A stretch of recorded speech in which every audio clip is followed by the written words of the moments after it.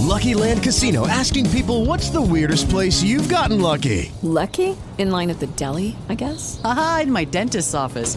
More than once, actually. Do I have to say? Yes, you do. In the car before my kids' PTA meeting. Really? Yes. Excuse me, what's the weirdest place you've gotten lucky? I never win and tell. Well, there you have it. You can get lucky anywhere, playing at LuckyLandSlots.com. Play for free right now. Are you feeling lucky? No purchase necessary. Void where prohibited by law. 18 plus. Terms and conditions apply. See website for details.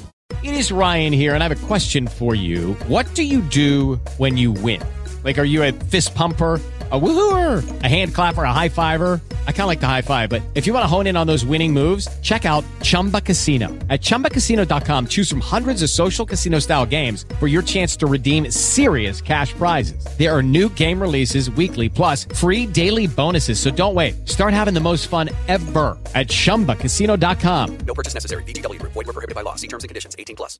Hi, this is Natalie Lander, voice of Kinsey, Tara Branford, Stargirl, and many others. You are listening to a W2Mnet podcast. You can visit W2Mnet.com for other podcasts about entertainment, video games, sports, and wrestling. Hello, and welcome to a special edition of Soccer to the Max. And Eric, I thought when we had this idea of, okay, let's just do a show for the Champions League Draw, the UEFA Champions League Draw, I should note. And then we'll talk about that. I didn't think, the U.S. national team was going to release their roster on the same day. And we're going to have more information on what's going on with potential more big transfer news. So, we basically just have a whole nother episode for you. 2 episodes in 1 week for everybody here. You enjoyed the show from Wednesday morning, or if you watched live on Tuesday night. So this is more of a late night thing. I'm not expecting anybody to be watching live right now. Hey, if you do wind up watching later on YouTube, do appreciate that either way. And of course, we are a part of W2Mnet.com and also in partnership with Last Word on Soccer, possibly Last Word on World Football as well. Thanks to them for allowing us to be on their audio feed as well on the Podbean, the Last Word radio. And of course, if you're this first time you're listening, you maybe you don't have time to watch, but you have time to listen later. We are available on pretty much all those audio places, podcast places you can imagine. If you've heard of an audio place, we're pretty much probably there. If we're not on an audio place that you prefer to listen to, let us know. Either leave a drop in the comments there, or just hit us up at Squid Sportshead for Eric on Twitter. I'm at WTMSean. Or you can just do the old email, WTMNetwork@gmail.com, and leave us there. So, Champions League Draw happened right off the bat, Eric. We have my headline from this is, even if we don't have a Cristiano Ronaldo move to Manchester City, which is still a little bit in doubt because of the now fortified offer, you could call it a bigger offer from Real Madrid for Kylian Mbappe.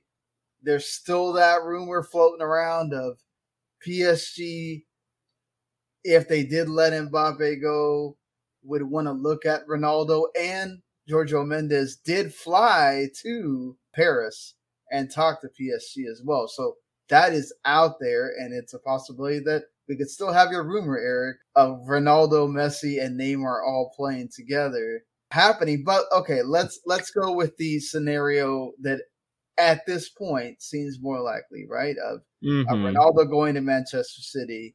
Obviously, the huge headline, I think, out of this entire draw is the fact that Manchester City, PSG, rematch from last year.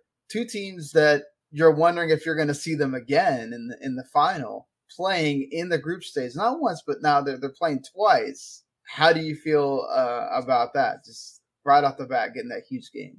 I mean, with all the talk about Champions League and wanting to see blockbuster matches, that Group A draw, you couldn't have asked for anything better. Because yes, all the sources are now saying this deal with Man City and Ronaldo's just about done.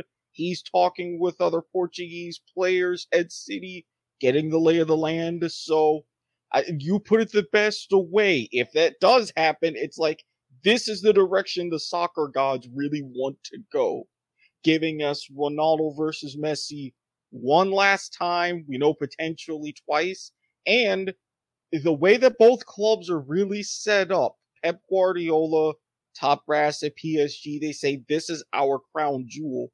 We're going to make the push to win. So maybe this in a sort of a final, it would be for fantastic soccer and fantastic television. I'm here for it. Yeah, and I mean, I think, we shouldn't underestimate here also is that last year when Jesse March was the head of RB Salzburg, he almost got them through. I mean, obviously he's just the coach. He wasn't playing on the pitch, but he almost got them through. Now you have a better set of players, obviously better talent that you're playing against in that Group A, but don't sleep on RB Leipzig. Obviously this is played throughout the year, so it's not like we're just playing a bunch of games once and being done with it. You don't know what the forms are going to be in. I wouldn't sleep on Leipzig possibly being a solid contender all the way throughout and making City and PSG sweat for that second spot. Yeah, I mean, if it comes down, say we're at the final match day, which would be match day 6, Leipzig is in the mix and one of those two teams are teetering, and you've got one, if not both matches helping determine who gets second, who gets third. Leipzig could indeed pull something off because of how they've grown and, again, their talent infusion, everything else. So it's one of those things to keep an eye out for. Hopefully, when you get towards the second half of the group stage, Leipzig are still in it. Because, again, that would be another sleeper, great storyline to see, all right, what's going to happen here. And then, if they do squeak in, one of those two giants now moving down to the Europa League, then what? That would be insane to think about, right? Like, Man City or PSG moving down to that. Would they still think about it the same way? Would they put the same amount of care when you're moving down to the next rung in the Europa League if you don't make it through? So that to me is something to watch out for. But obviously you want to have that Ronaldo Messi matchup, and not to get skitsy at once but twice. But if you don't, I still think PSG getting to have a little bit of revenge. You get Messi going against his old coach in Guardiola. I mean, there's just so much juiciness there with those two. And sorry, Club Brugge. They make up the group. Yeah. Not much else to say. Yeah, I mean, they could get a couple points here and there, but really for Club Brugge, this could make a better case for the Beneliga coming up with Belgium and the Netherlands. It's like, hey, you see, we're here and we can do this.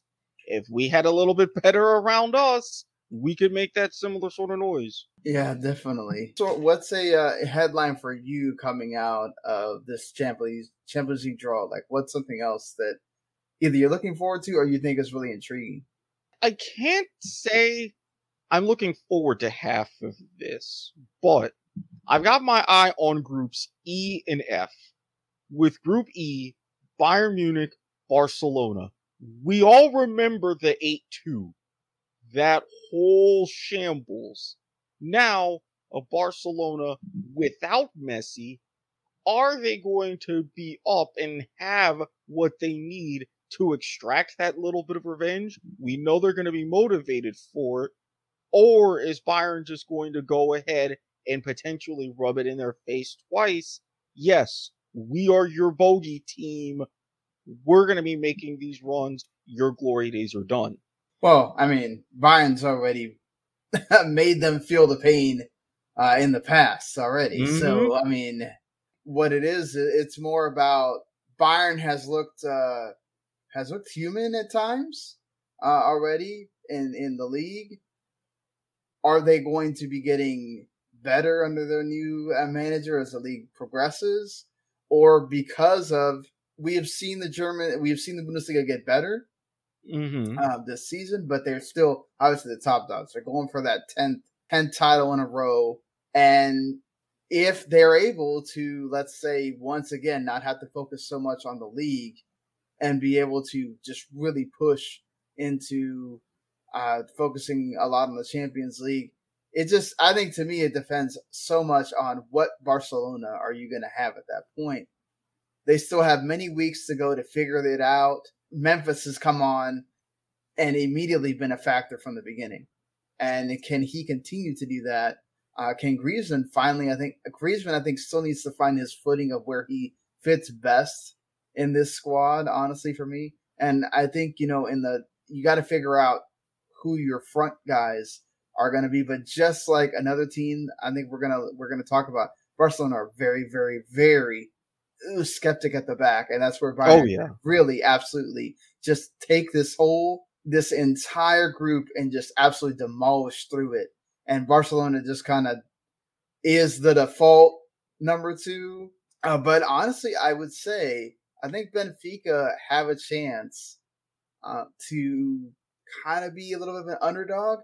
I watched their 2 legs that they played in that entire second leg almost for a huge that match. They had to be a man down, and they defended and defended and defended well, and they were able to sneak in. When you think, okay, that means immediately we should have lost that game to PSV Eindhoven, and PSV should have been the team that's here. Benfica held their own and were very, very formidable still with the 10 men. So I definitely think you need to be careful with just totally saying this is a Bayern Barcelona thing. I think Benfica could definitely, if Barcelona are careful, sneak up on them as well. I just don't know enough about Dinamo Kiev to really give much of a thought there. Interesting group to have the 2 classic basic rivals at this point between Bayern and Barca, with how many times they have faced each other in the Champions League.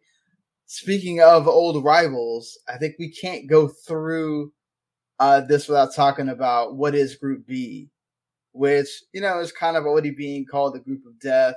You have Atletico de Madrid, Spanish champions, Liverpool, who have, they still have basically almost the same squad as they did, years ago when they were the champions, and they did make that tremendous run to play them again here, and then also to have an old rival from back in the day of AC Milan to kind of sneak into this group as well. Of course, being an AC Milan supporter on the Italian side, that's cool for me to get to see this group. And then Porto, who's always one of those Champions League squads that they can sneak through, and then not just sneak through, but they can also kind of be dangerous sometimes in the knockout rounds as well. So this is going to be, do you feel like this is worthy of being called the Group of Death, even though maybe this is not an AC Milan of years past, and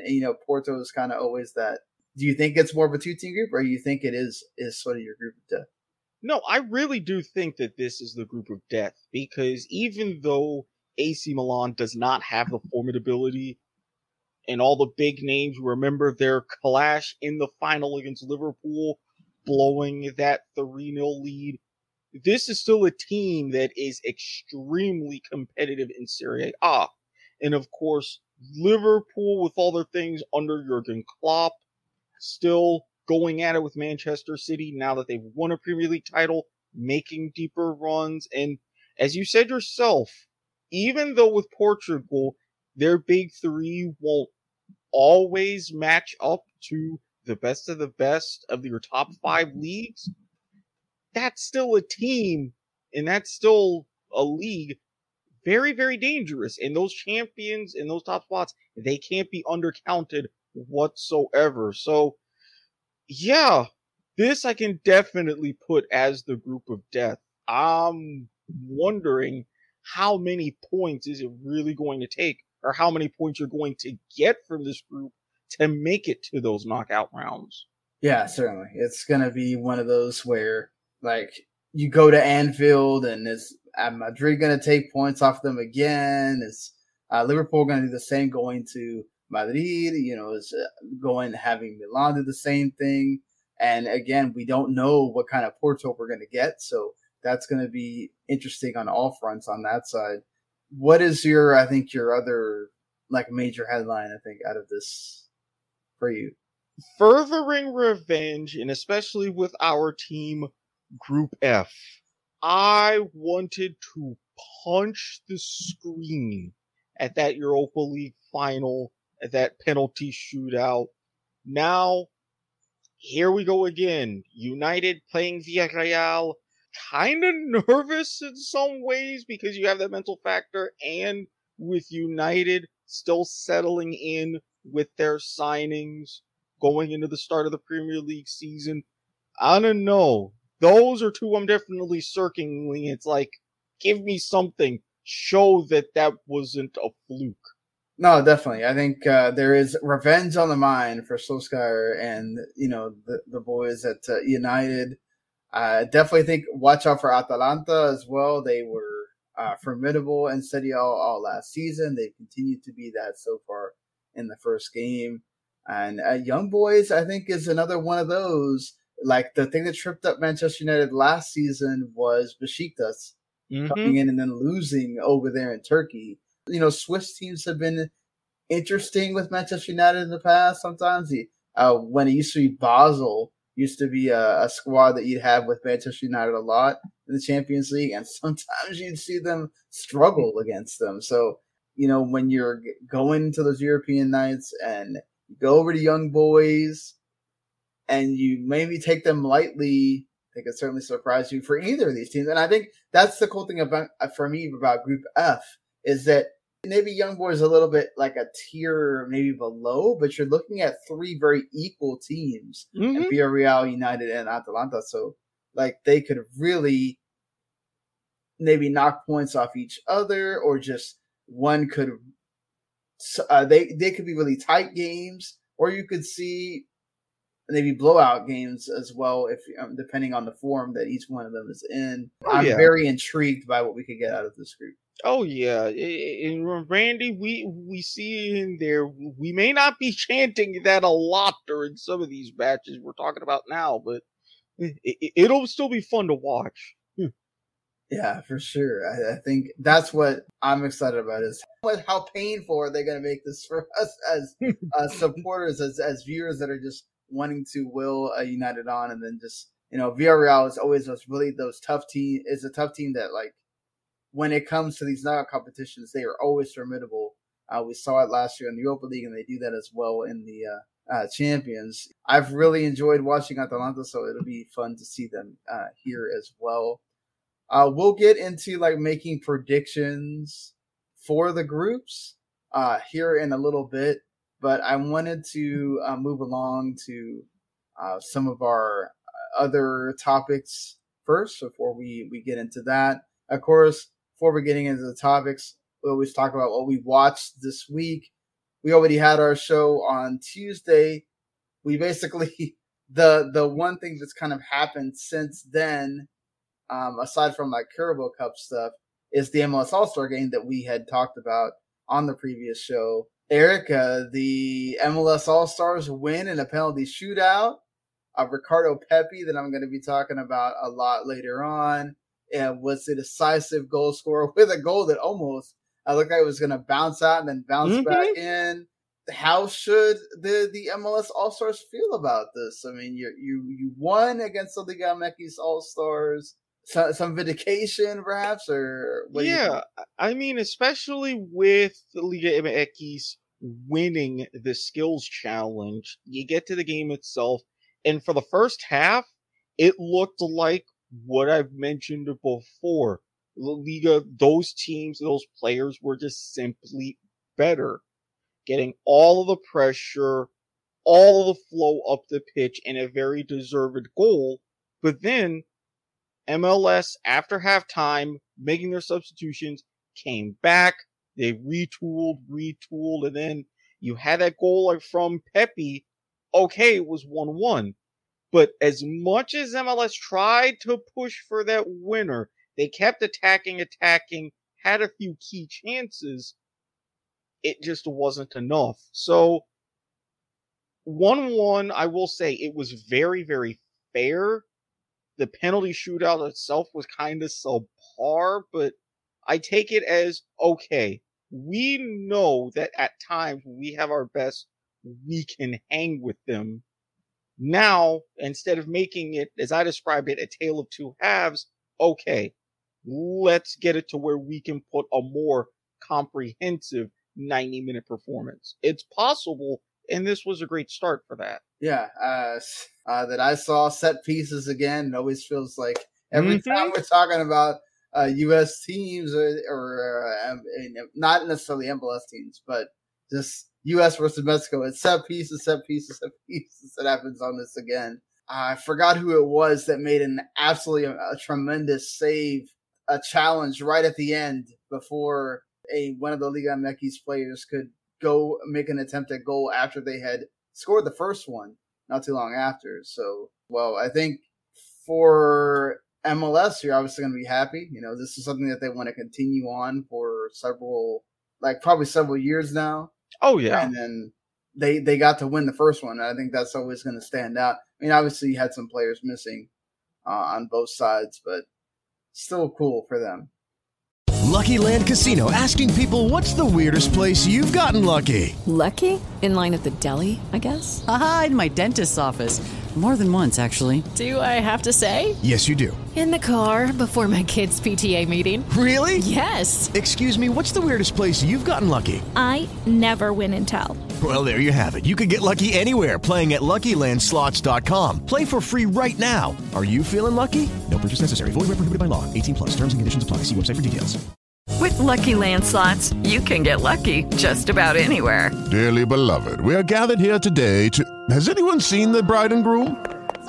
Sorry, we're here. We were getting lucky in the limo and we lost track of time. No, Lucky Land Casino, with cash prizes that add up quicker than a guest registry. In that case, I pronounce you lucky. Play for free at LuckyLandSlots.com. Daily bonuses are waiting. No purchase necessary. Void where prohibited by law. 18+. Terms and conditions apply. See website for details. Yeah, this was a great foundation for it. And again, next year, if you have more of the top talent on both sides, you'll get to see something even better.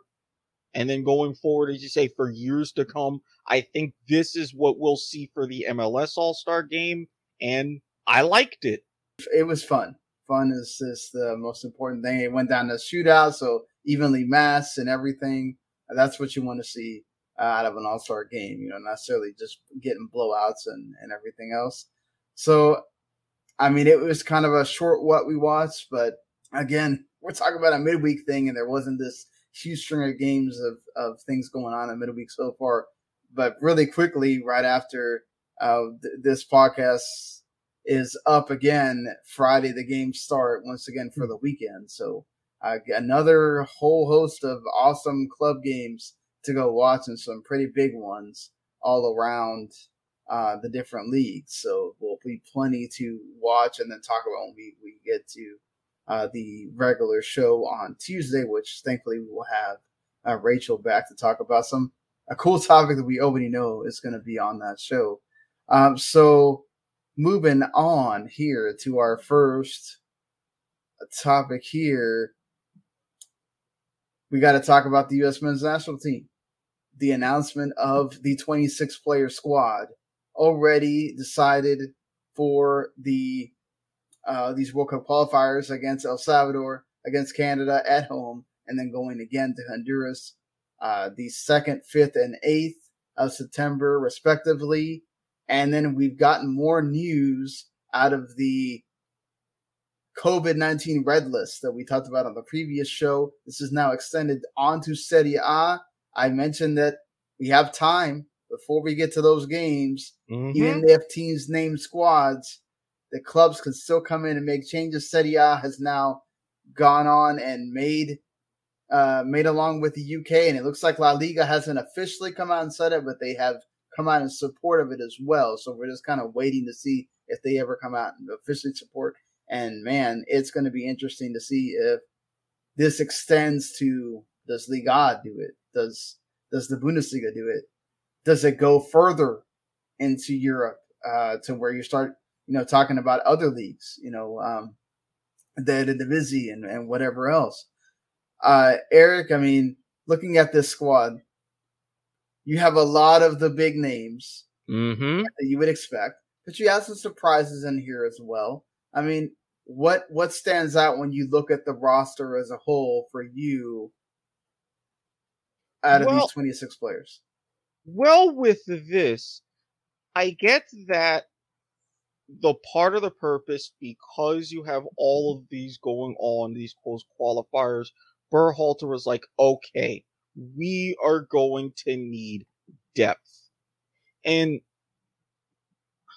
defensively, I think we're pretty much set. He's got the right idea for some of the big names. But up front, yes, you see the likes of Brendan Aronson, Jordan Pifok, who we talked about young boys. So it's like, okay, if Pulisic still has issues, we've already seen him as far as with dealing with COVID already, how are you going to have these guys who aren't anywhere near as experienced, and even as you mentioned with Ricardo Pepi getting the call up, how is he going to get them to gel in time, knowing you've got these matches back to back to back? Am I worried that goal scoring is going to be a problem? Not entirely. But would I be surprised? Not entirely. Yeah, I do worry about the three teams that you're playing against as far as goals, because you're going to an El Salvador, which is not an easy place to play. You're going to San Pedro Sula, which is not an easy place to play at all. We've seen how nasty those pitches can be when you go over there, and how much the crowd is on top of you, and how much that could be a challenge, and how tight those games can be at times, and nerve-wracking and intense. And that's sometimes where you need some of that experience to be able to kind of guide you through it. And that's something that I'm not worried, because this is what I want. I wanted Berhalter to be able to do. I didn't necessarily want him to go out and try to grab people just for experience, and then you don't get the best 26 or whatever that you could. Right. Now, there's still some question marks here, but I feel like if you're talking about one or two players, it's not that big of an issue. I mean, I think Sebastian Lletget, to me, is the biggest glaring one of, why are you still selecting him? He hasn't really done anything in a while. He didn't do anything at the Gold Cup to make me go, oh man, he deserves his place. I don't know how you feel, but everybody else, I feel is totally deserved here. Oh yeah. Sebastian Lletget is the one sore thumb here where I'm just I get he's picking him for the experience. He's picking him because he trusts him. He's picking him because he knows him. Maybe it's a little bit of a Jossie Zardes is injured, so he couldn't go, and he wanted to pick someone else that he felt he could trust. But it's just Lletget just has not done much of anything, and it's you don't have anybody else in the midfield that you could have chosen. You could have put, even Eric Williamson, to me, perhaps deserves that spot a little bit more. Obviously, I think maybe Bucio was the one you wanted to grab, or a Yunus Musa from Valencia, he's got the ankle injury, and Bucio just hasn't played for Venezia yet. But man, I just feel like Lletget is the one where I go, man, why? I would be extremely concerned if he again finds himself in a starting 11. Because you mentioned at the Gold Cup, he was just invisible. Well, I mean, I wouldn't say you should be surprised if he is. They're going to have to rotate the squad. Well, yeah, but the reason why I say surprise, and I get with rotation, and especially with the formation that Berhalter chooses, but again, it's that exact point, though. If you need someone for experience, fine. But if you're going to have someone for experience who's going to be just clearly invisible, that you're really going to have to pick and choose. Because that's what he was. And even at certain times, with some of his touches and trying to get things in transition, or even locking down defensively in the midfield, it's gotten almost to the point to where he looks a bit lost. And maybe depending on if it's like, okay, we know we have this one result here, we have another here, and then we're going to need Legit because he's going to be less of a liability for the match where it's in the standings. Okay, I get it from that standpoint, but I'm with you. I don't know about that one. Yeah, definitely. But I mean, I think the rest of the midfield, I mean, like, I totally expect we're going to see Acosta and Adams playing together here as a double holding spot, and then allowing a Weston McKennie to go forward and do what he does, which is kind of join the front players, or these guys can get into the attack if needed, or they can make those passes you want to make them see. Christian Roldan is another player that, you know, he was pretty good at the Gold Cup, I thought, and he works well as a sub as well. And you've seen him; he's somebody that Berhalter trusts, has some of that experience.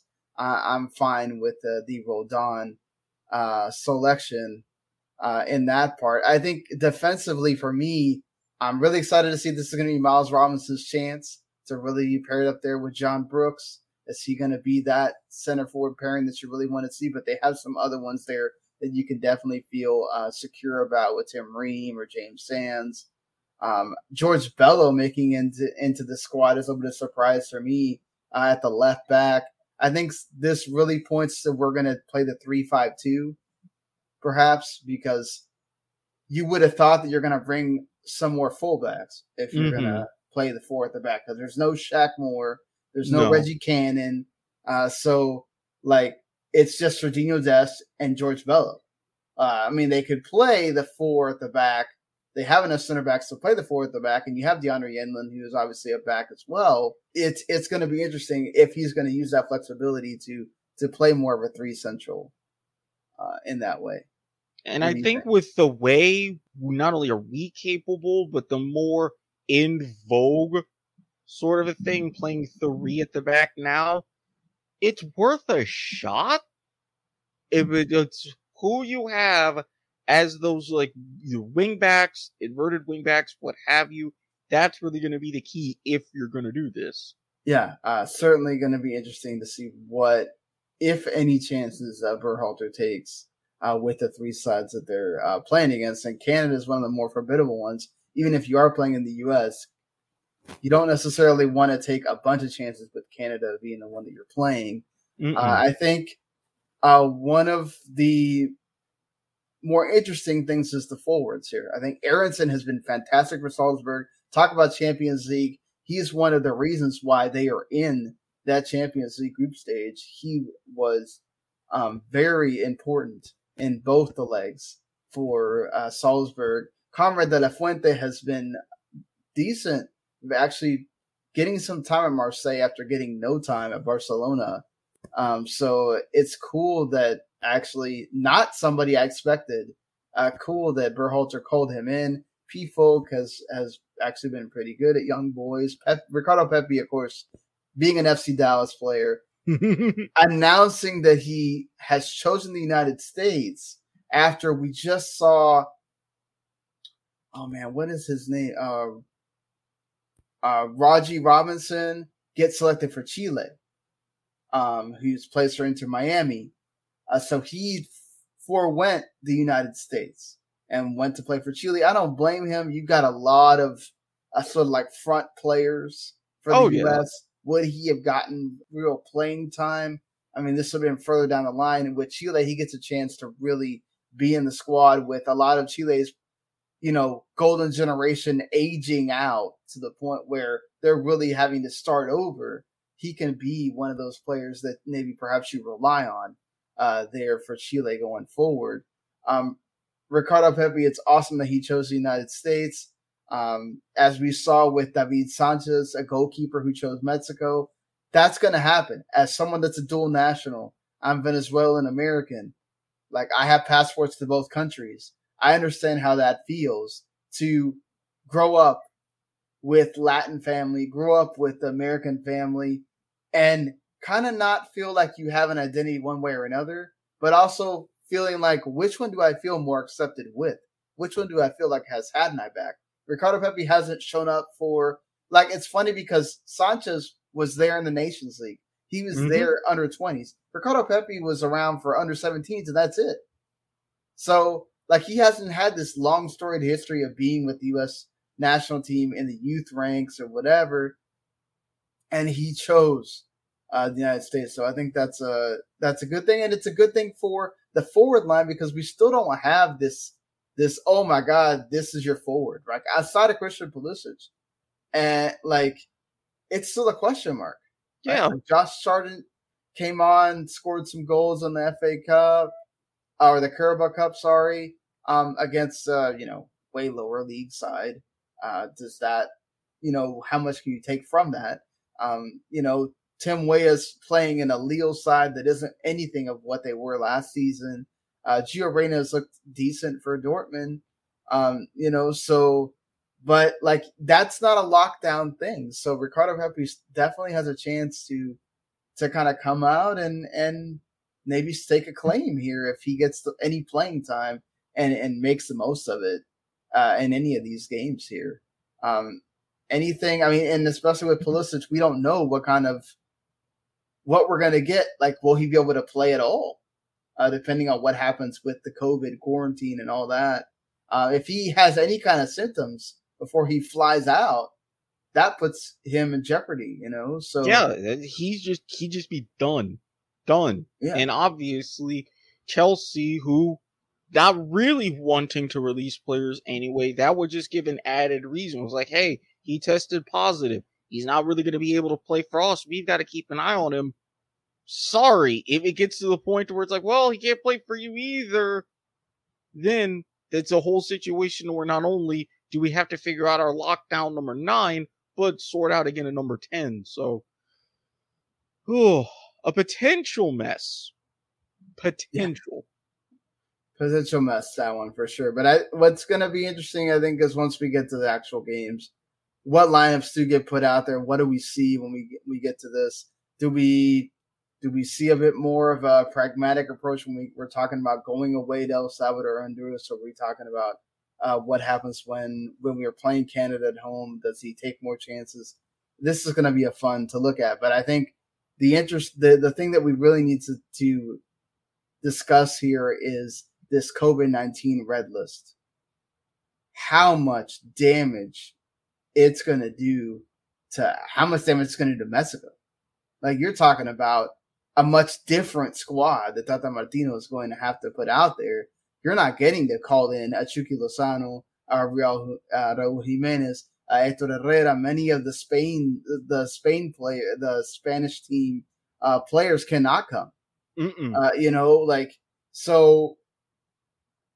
if this extends onto some of the other leagues, like Tecatito Corona is being rumored for AC Milan right now. Like, that's quite a few of your big stars that don't get to move and don't get to come on these in what are important qualifiers for Mexico. Exactly, and looks like random timing. But with these players, you're absolutely right. It would basically be Tata Martino saying, okay, I can draw primarily from Liga MX, and that's just about it. And then with these European countries, it's like, okay, Liverpool, not releasing Mo Salah to Egypt. You've got a whole battle between Ligue 1 and FIFA about FIFA extending the international window so that way you have more CONMEBOL qualifiers that are able to be played. So you've got this weird sort of dynamic where FIFA's making the push, okay, we've already had to restructure World Cup qualifying once to make this happen. This issue isn't going away. We got to try. But then with these European leagues, it's like, well, we've had to restructure everything too. We're shelling out the money and signing the checks. We have to take precedence. So I don't know if at some point the Court of Arbitration for Sport's going to have to be involved, if someone's going to force that hand. I mean, what hurts more is the South American squads. You just talked about how this has changed to basically the whole thing of World Cup qualifying was changed to help CONMEBOL get more of these games in. Argentina, Bolivia, Brazil, Chile, Colombia, Ecuador. I think all of the South American teams are on this list, pretty much. Paraguay, Uruguay, like Venezuela, all of them are on this list. And like, it's insane how many, and then you look at CONCACAF, Panama, Mexico, Jamaica, like, El Salvador, probably they don't even know what that is, so that's not on there. But like, Honduras is not on there. But like, Mexico is on this list. Peru is on this list. Like, the entirety of CONMEBOL is affected by this. And you look at the depletion of Brazil has to send like a D team to CONMEBOL qualifying if this stands. Look at, we could name probably like 3 different teams just based on the players that play in those European leagues that will not be able to travel. Yeah, and if this extends to Liga and extends to Bundesliga, you're talking about no Messi. You're talking about no Neymar. No. So not only are you getting the biggest stars out of World Cup qualifying, you had mentioned Brazil. Yes, they're a powerhouse, but if I'm any country, I wouldn't trust my D team, in essence, going ahead for these important matches. So thankfully, there's a more convenient structure with CONMEBOL where they use like a league system, and the top teams out of that league, since you're playing everybody, make it. But what if, on the off chance, you have this window, you maybe have another window? But we're talking about the fall season, right? This could get worse. Yeah, not and better. And this is what I'm saying. You have this window right here. What if it's not just this window? What if it's another window when you're dealing with the same problems? Then you have so many more of those matches played. What if Brazil is so far behind that they wind up not making it? Or they need some miracle those last qualification windows next year to where they do make it. Then what? Yeah, I mean, it's crazy how much this, like the United States and Canada, really benefit from this. They are on the green list somehow, even though the U.S. has a ridiculous amount of cases right now. With the Lucky Land Slots, you can get lucky just about anywhere. This is your captain speaking. We've got clear runway and the weather's fine, but we're just going to circle up here a while and get lucky. No, nothing like that. It's just these cash prizes add up quick. So I suggest you sit back, keep your tray table upright, and start getting lucky. Play for free at LuckyLandSlots.com. Are you feeling lucky? No purchase necessary. Void where prohibited by law. 18+ terms and conditions apply. See website for details. O'Reilly. You need parts? O'Reilly Auto Parts has parts. Need them fast? We've got fast. No matter what you need, we have thousands of professional parts people doing their part to make sure you have it. Product availability. Just one part that makes O'Reilly stand apart. The professional parts people. O'Reilly Auto Parts.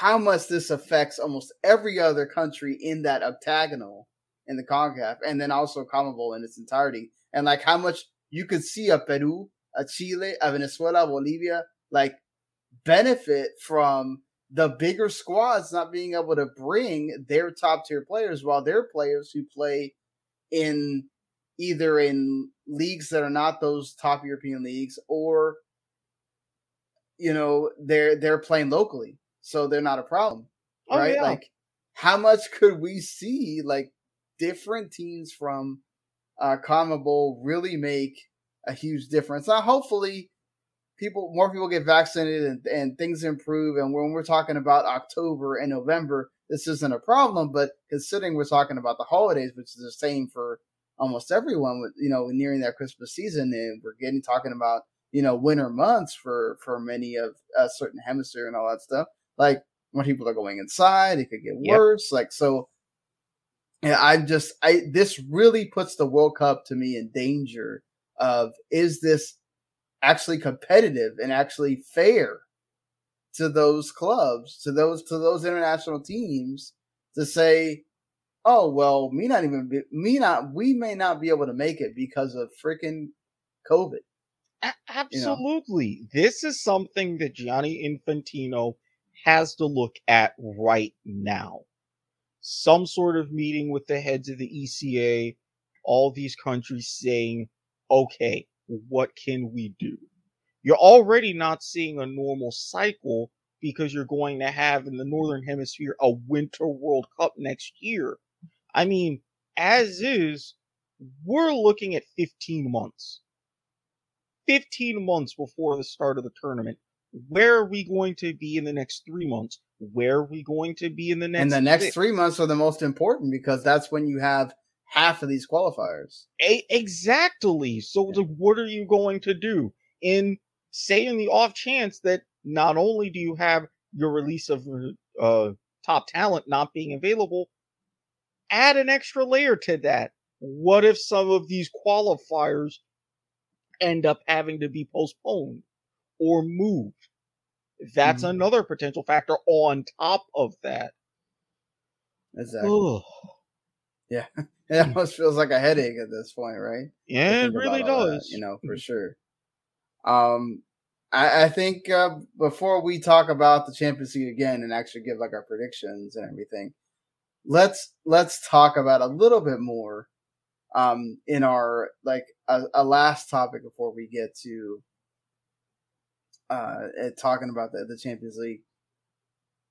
We talked a little bit about Ronaldo, about him moving to Man City. We kind of, if there's reports coming out that Pep Guardiola is really thinking about his future, like in 2 years his contract runs up at Man City. Could he make the decision to say, oh, I don't want to, I don't want to extend again with Manchester City, right? I don't want to. I want to go coach a national team, you said, on the way. If I'm on a break and there's a national team that's available that I want to go coach, I want to go experience what it would be like to coach the Euros or the World Cup or a Copa America or something like that. Could you imagine what that is like does that mean that he really wants to make sure he wins right now? Is that why Man City's going after Ronaldo? And after they lose out on Harry Kane, and then what, So, like, do you feel like they can make Ronaldo work here with Man City? I mean, they really do need a number 9. I think so. I think with the benefit with someone like Ronaldo, he's very familiar with the Premier League, playing 6 years at United, and then playing against English teams for when he went over in the top 5 leagues, going now with Juventus, before that Real Madrid. So if he's one, even though he is a little bit older, and we have seen some older players work in this landscape. And from a Man City perspective, you're absolutely right. This is a club that pretty much has the money to spend, loves to spend it to get these results. They're pretty much, okay, 50 million, 100 million, 150 million pounds, whatever it takes, if this is what you need and this is what we have to pay to get these results, so be it. And the fact that Guardiola's already gotten them so close, they're like, all right, if you really want to leave, win us one for the road, we'll be happy, we'll build with something else. So those bosses are feeling that pressure just as much. So it's like, okay, we know we're going to be hard-pressed to find someone with this talent right away who can coach all these guys. Let's go ahead, finish the job, and then we'll see what happens. Yeah, I mean, like, you have the ability to, especially with Holland, his dad played for Man City, so there's a little bit of a connection there with him. I think that's maybe something they're looking at. Of course, there's also rumors that Real Madrid might go after him. Manchester United might go after him. He's going to be a sought after guy. There's going to be so many clubs going after him, especially if it's on a free at that point, or whatever his transfer fee is. People will pay it to get him out of there and bring him to their country or their team. The thing is, you're looking at this year, and you don't want to waste a year, or you know that you need that little bit of something extra. Like you said, right? They won the league, and they won it running away with the false nine and with the players they already have. And I think what is most important is, yes, they lost on Harry Kane. Harry Kane decided to stay at Tottenham. I don't think you need to really make that statement that he made, but whatever. That's his choice. But like, what is important here is the rumor going around is that they're going to offer Juventus like $30 million as a fee, and then that's gonna be what stamps the approval for Juventus to let him go. And talk about the difference between spending $30 million and not having to sell anyone, and then you had to bid $150 million for Kane, and you would have had to sell players. Absolutely. Right? So now you can keep Gabriel Jesus and be another guy that feeds in, and have Jack Grealish and have Sterling giving the ball to Ronaldo, and then also them working all together and becoming a better squad. I think there's a lot of people that are saying, "Oh, Ronaldo's old. Why are you going after him?" Like, oh, this is more about the outside, the promotional aspect, the not on the pitch stuff. Who cares? He can still deliver. He was the leading scorer in the Serie A last year. Until he's not doing that, well, why are you doubting him at this point? This is one of the best talents to ever grace the game. Until he proves he can't do it, I would say let it be at this point. Exactly. And even look at what he still did at the Euros with Portugal. As a team, they didn't have a great tournament, but him up front is like, okay, I'm showing, even at my age, I still got it. And I'm going to keep going at it. So I get, and even for a club like City, saving 120 million pounds is perfect. Plus, yes, you've got that promotional aspect that you can make that money back, but you're only being spoken about as title contenders with a couple other teams. Yes, you want to win the Champions League, but you also want to keep that separation, winning another league title. So I get it from that aspect, and I think as much as I would have to root against him, it would be a good move. Yeah, as United fans, that hurts, obviously, to see somebody that basically his career boomed at United and allowed him to go to Real Madrid and become the Cristiano Ronaldo that we all know. Now the legend was born at the other side of Manchester, and then to go over to City. It's that same thing of being at Barcelona, going to Real Madrid, going to Barcelona. It's that like, oh, you don't want to see that. You don't want to see that, and it still hurts on that end, At least he's not going to Liverpool. That would really make me mad. Yeah, at least true. At least it's not that. But, I think on the other side of things is Kylian Mbappe, who he has made it known for a long time that Real Madrid is his boyhood club. He's always he sees himself one day at Real Madrid. That is where he wants to go. And then we have PSG on the other end, right? Leonardo saying, well, we'll let him go, but it's going to be on our terms. Yep. We still owe Monaco $35 million. We don't want to just let him go for less than what we paid for him or whatever. And so they're holding 220 million euros is the price Real Madrid have to meet.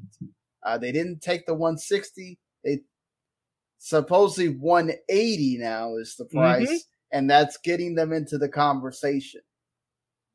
Do you think that this is just two clubs talking, right? We're talking about Kylian Mbappe going on a free, but PSG and Leonardo himself did say, oh man, what a travesty. Boo-hoo. Oh, Mbappe that would just be such a slap in the face if he went on a free next year. Do you think that maybe that's what this is? Like, PSG is a little bit weary of, oh God, he could really go on a free and then we get nothing for him. Like, do we need to consider maybe dropping the price a little bit, even if we do need to play Monaco for that? Absolutely, because PSG has already come to Mbappe 3 times for a contract extension. Mbappe has said no every time. So he's telling them, look, one way or another, I'm gone.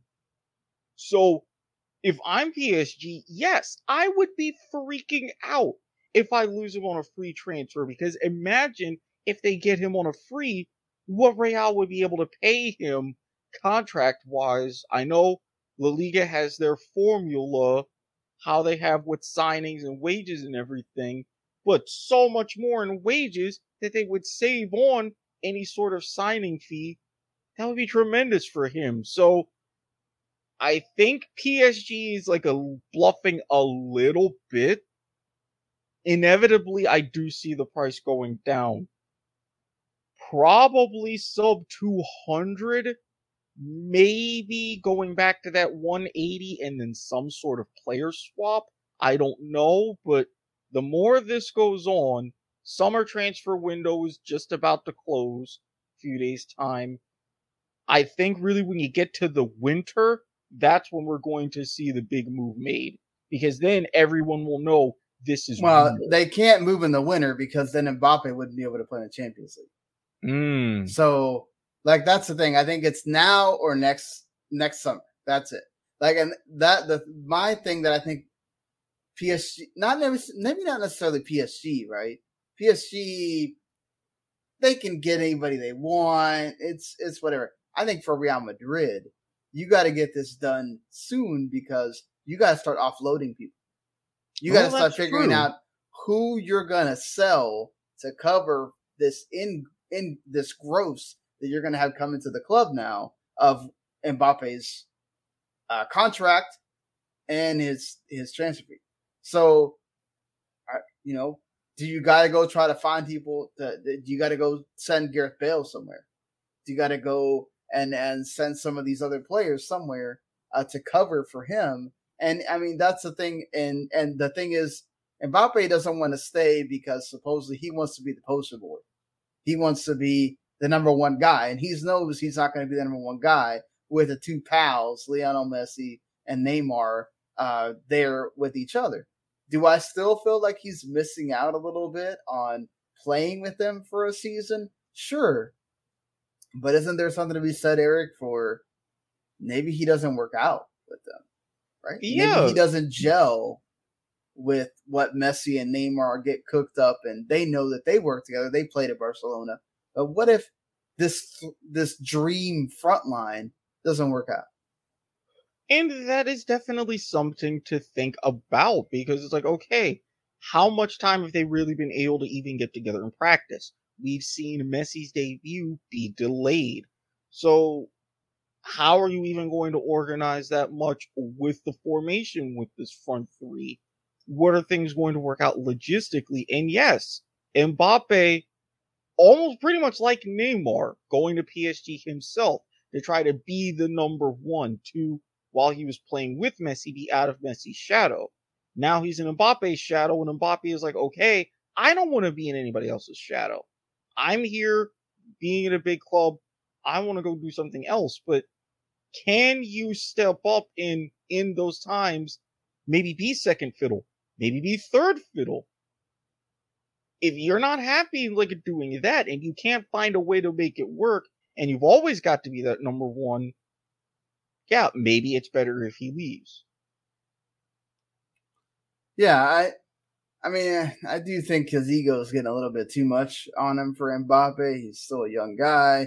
You're going to go make millions and millions and millions and millions of dollars. I mean, whatever. But I also get it from PSG's perspective. They wanted to be happy there. They thought bringing, big stars there would help. And apparently that's not the case for Mbappe. And I think maybe they're starting to realize, well, we kind of need to maybe get something out of him now, because he seems determined to, he's not going to extend, and he's going to make us pay if we don't. So let's see if Real bump it up anymore. If PSG bring it down, we'll see. We'll see if it's all semantics. But I feel like if they keep going on, Ronaldo's going to sign for City. They're not going to have a backup plan here. So they're going to have to figure out something, whatever they decide to do. But, transfer window still has a couple of days to be open.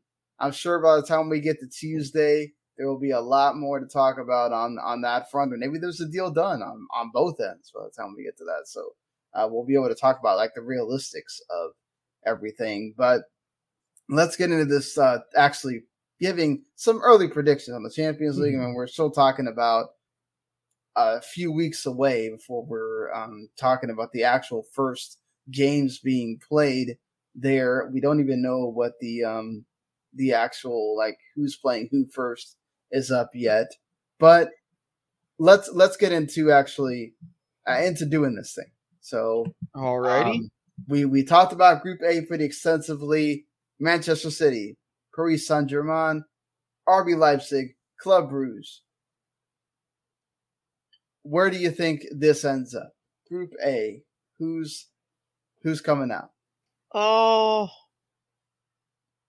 With everything going on, and I am going to project slightly, given the state of these transfers, I think with Guardiola, he's going to want to send a message.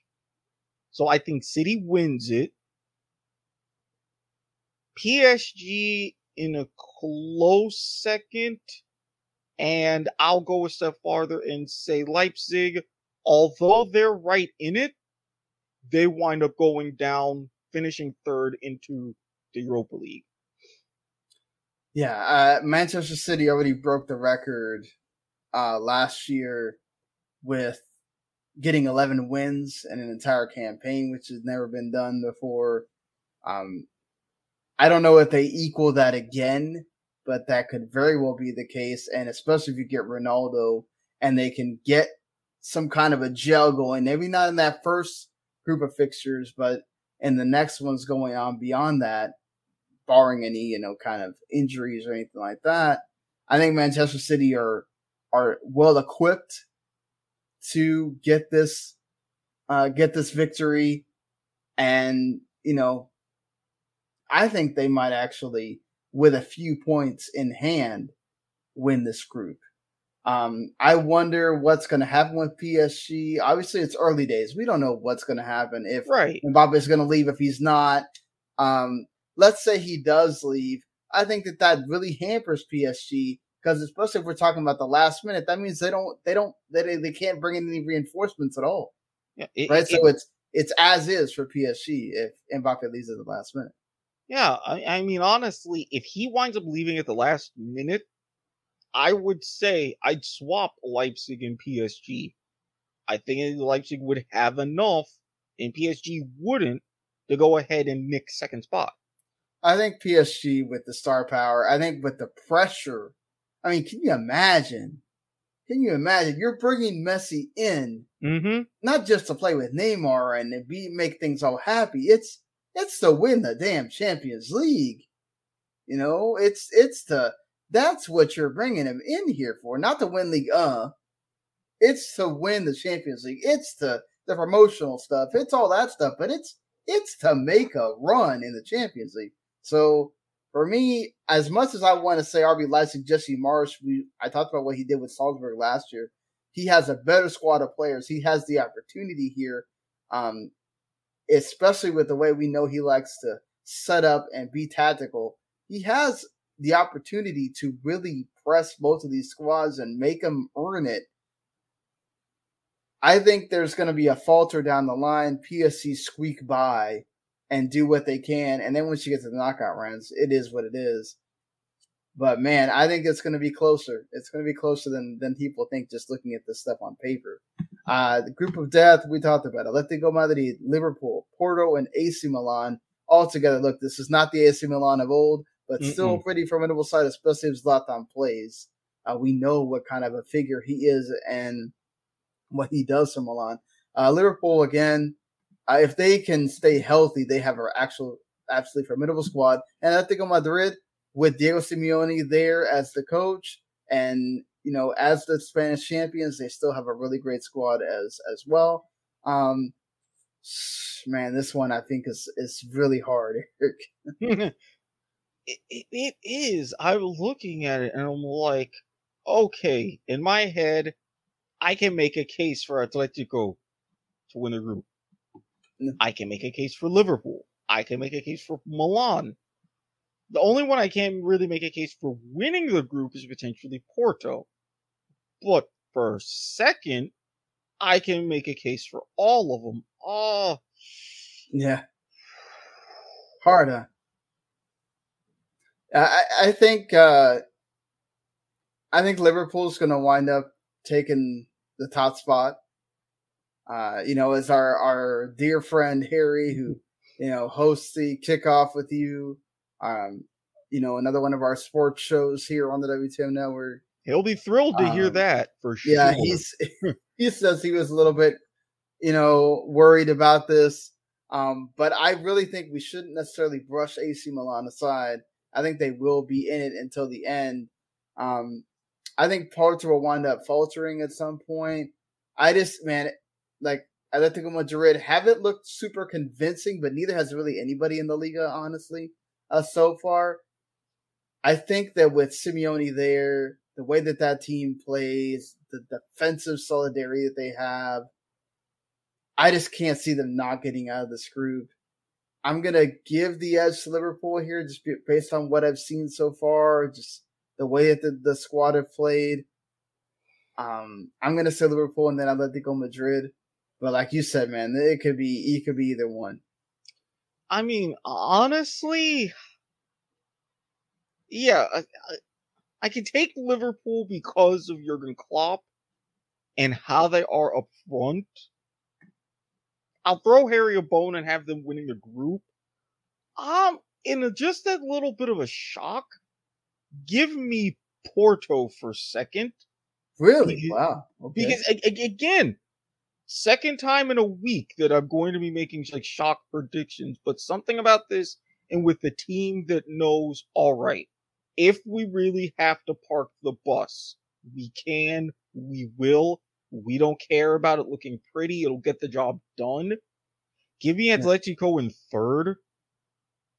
Barely. I mean, I hate to do this with Milan, but if Porto does as well as I can feel with this particular group, it's going to be one of those shockers about who ends up in last place. Interesting on that end. That's going to be one of those to watch for sure. You know, so like I think we have two group of lives, if you want to call it that, for the Champions League this year, where basically it feels like almost anybody can get out.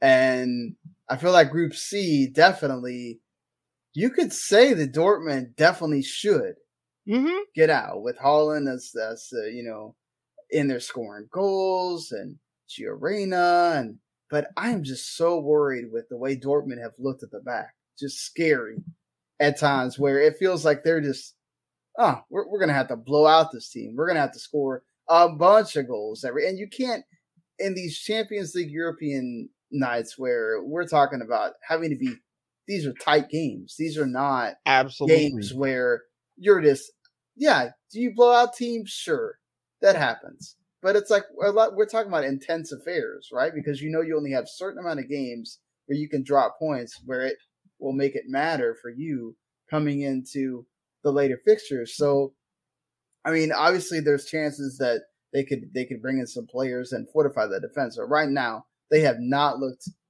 convincing to me, and I worry about that. And I feel like, Sporting is a team I don't think we know a lot about. They are, the Portugal champions. I think we definitely need to get in that. I mean, Ajax is a bit questionable. They aren't necessarily the old Ajax team, but I think they're still a team you got to watch out for. And Besiktas is always tricky, especially when you go to Turkey. Ask Man United last year what happened. Could they take some points off some of these teams? They definitely could, and be sneaky and be in the mix when we're talking about those final days. I definitely think we're talking about Dortmund being that number one team, because I feel like they should take this group by a hold, but I there could be a team in third here, or in that second between those three squads. I'm gonna say Borussia Dortmund and Sporting, but man, don't be surprised. Don't be surprised if it was a lot tighter than you'd imagine.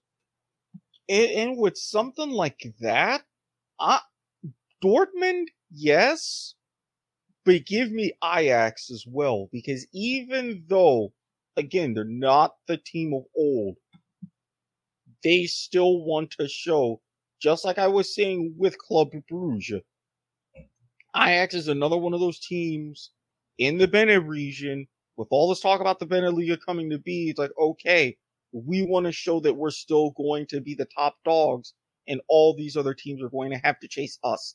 Unfortunately, that means Sporting gets third, but very interchangeable. Fair enough. Something that isn't interchangeable, the same group as last year. Mm-hmm. Inter Milan, Real Madrid, Shakhtar Donetsk. Somehow all three of them wind up in the same group again. I don't understand how this keeps happening with the Champions League, but this is the fun stuff about Champions League. And then Sheriff. I mean, Bob Marley would love to have a word, but Sheriff is in here. I'm sorry, Sheriff, but it is what it is. Shakhtar, again, do not sleep on Shakhtar Donetsk. They will take points from one of these squads, and it could be the points that matter in the end, depending who gets, first or second.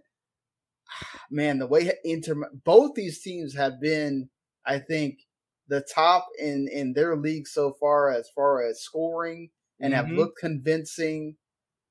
It's hard for me. Let me say, maybe we're talking about Mbappe being at Real Madrid, and that puts him over the top. I think Real Madrid wind up getting that first spot. Inter Milan's right there behind them in second. But again, Shakhtar Donetsk is going to be interesting, I think. As much as I would like Shakhtar, again, look at what Inter has been able to do, as you just said, now without Lukaku. Real Madrid, what they're trying to do now, and then potentially adding Mbappe. Give me Inter to take it, to win the group. Okay. Real second. And as much as Shakhtar gets those points, it won't be enough, but they will be in a close third. And Sheriff, well, everybody will get to see the wonderful beauty that is Moldova. That's cool, though. That's the nice things about the Champions League sometimes. Like, when you had the Cyprus teams, and you're having to talk about, and we're in Cyprus here for a game. Like, you don't get to see that very often. So, it's interesting as well. So moving on to Group E, I think this is one of the look. I want to give Benfica the benefit of the doubt here. I think they will be interesting. I just think that Barcelona will eventually start to gel. They'll eventually figure it out. I think there's a lot of. They also want to know if they have something after Messi. I don't think it's this. Oh my God, oh woe is me. It's more to me about which Barcelona we're going to get. Are we going to get the Barcelona that we saw in the first game? Or are we going to get the Barcelona we saw in the second game that had a problem with Athletic Bilbao? Bayern Munich, I expect they're going to top this group. They're going to top this group. Probably with some points ahead of Barcelona, honestly. Oh, yeah, comfortably. I think it depends a lot to me on Barcelona if they ever get Aguero registered or not. That will make a huge difference. Do they sell some people to try to get him registered? Do they just sell him and stay with the squad? I'm just, again, same thing like Dortmund. Barcelona have not been convincing at the back at all. Eric Garcia looked beyond being able to handle it against Rival. Piqué had to sit out. He had an injury. It's like that defense does not look convincing to me, and that's right for Bayern to just absolutely explode and go through that, and maybe be a problem for Benfica to take some points too. But I still think Barcelona will wind up getting it. Yeah, I'm right there with you. It's just a matter of, and realistically, how much Bayern will win this group by. Could we see an astronomical, 16 points or something close to that, somewhere in the teens? Potentially feasible. But I think that Barcelona, especially if you have those like, Griezmann, Braithwaite, doing what he did in the first match, give me them for a second.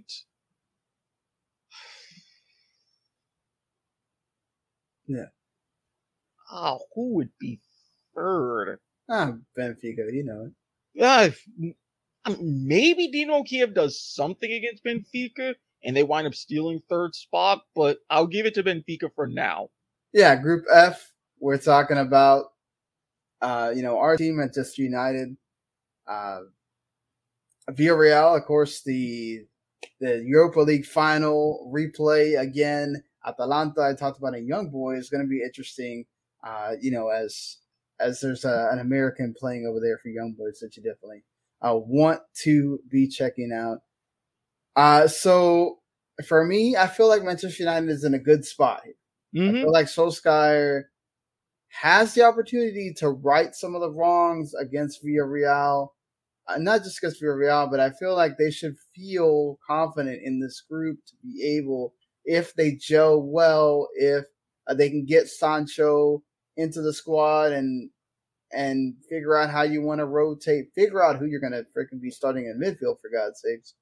And, if they can get all that figured out, Pogba can keep playing in his great form, Bruno Fernandes as well. I'm really confident United can do well in this group. About like we saw last year, again, they were flying at the start, and then they went to Besiktas, and oh my God, this happened, and they didn't make it. Could Young Boys present the same problem?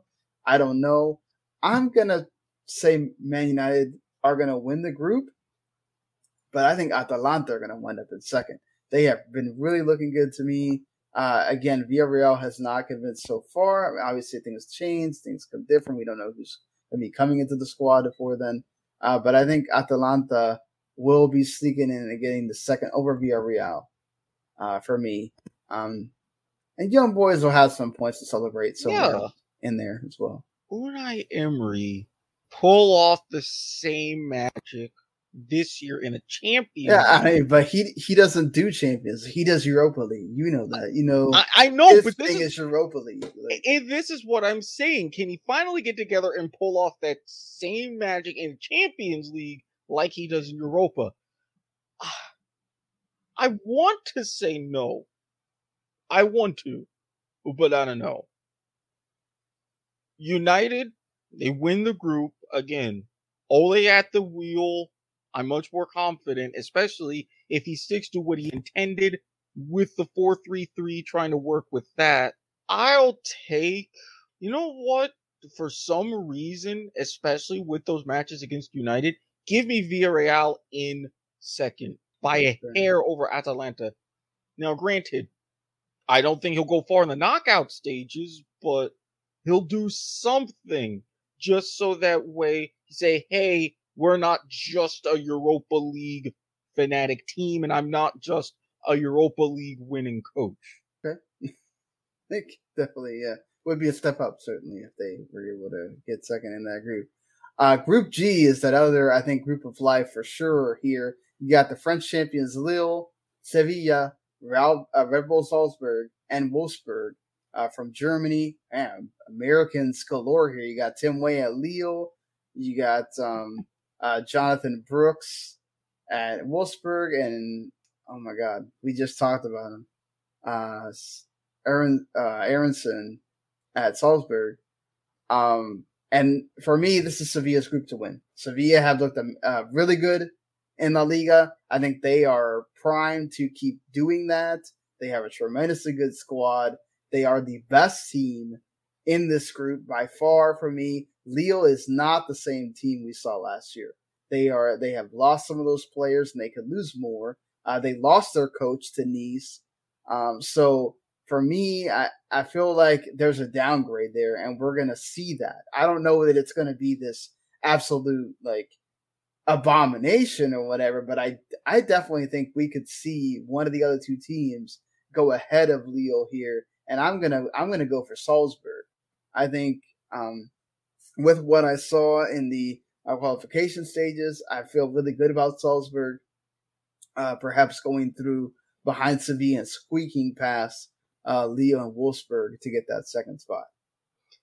See, I don't know. While I'm with you on Sevilla, give me Wolfsburg instead, but okay. It's going to be between those Wolfsburg-Salzburg matches. Whoever comes out better between those two teams, that's what's getting second place. Loser gets third. Lille, I think they had their fairy tale run, but they're just way too disassembled, and I think they're going to be over their heads, even with this group, so sorry, I don't see them going anywhere. Fair enough. Group H, I think, is pretty much done and dusted.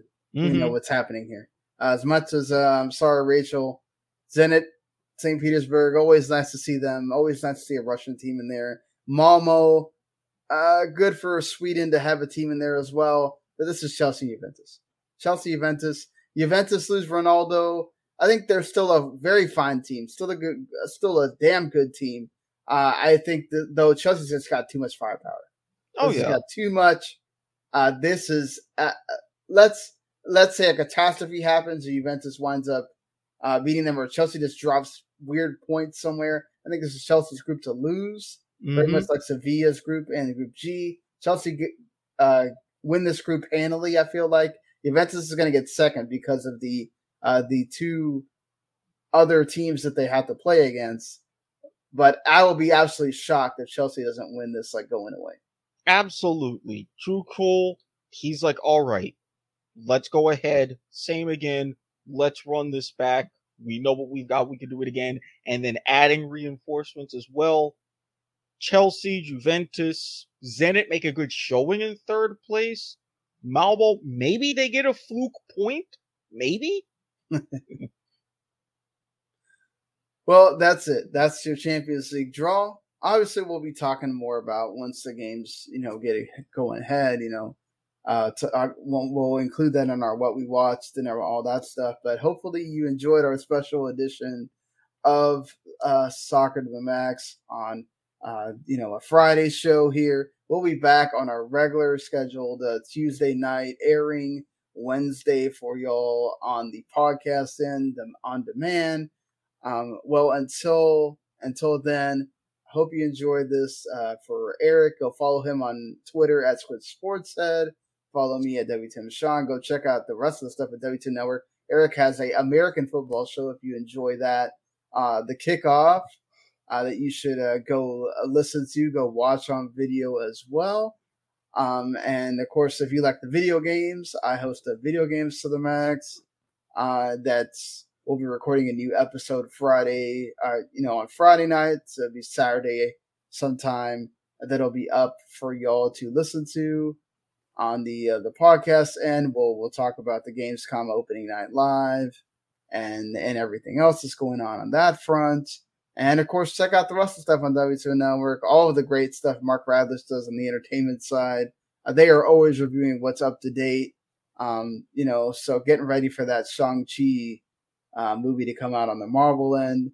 So, make sure you give us a follow at W2 Network on Twitter as well. Go subscribe to at W2 Network or wherever there are podcasts to get everybody's stuff. Or just, you can subscribe to us at Soccer to the Max as well. We just appreciate you listening. Thank you for for being a part of this. And hopefully you've liked our return with, a different look at things. We'll be back on Tuesday. We definitely have some Weston McKennie news to talk about, and definitely some Rachel will be talking about what's going on with some women's international stuff with additions of tournaments that might actually mean something, and not just friendlies as we see the women's national team have sometimes. But until then, we'll see you later, everybody. Peace.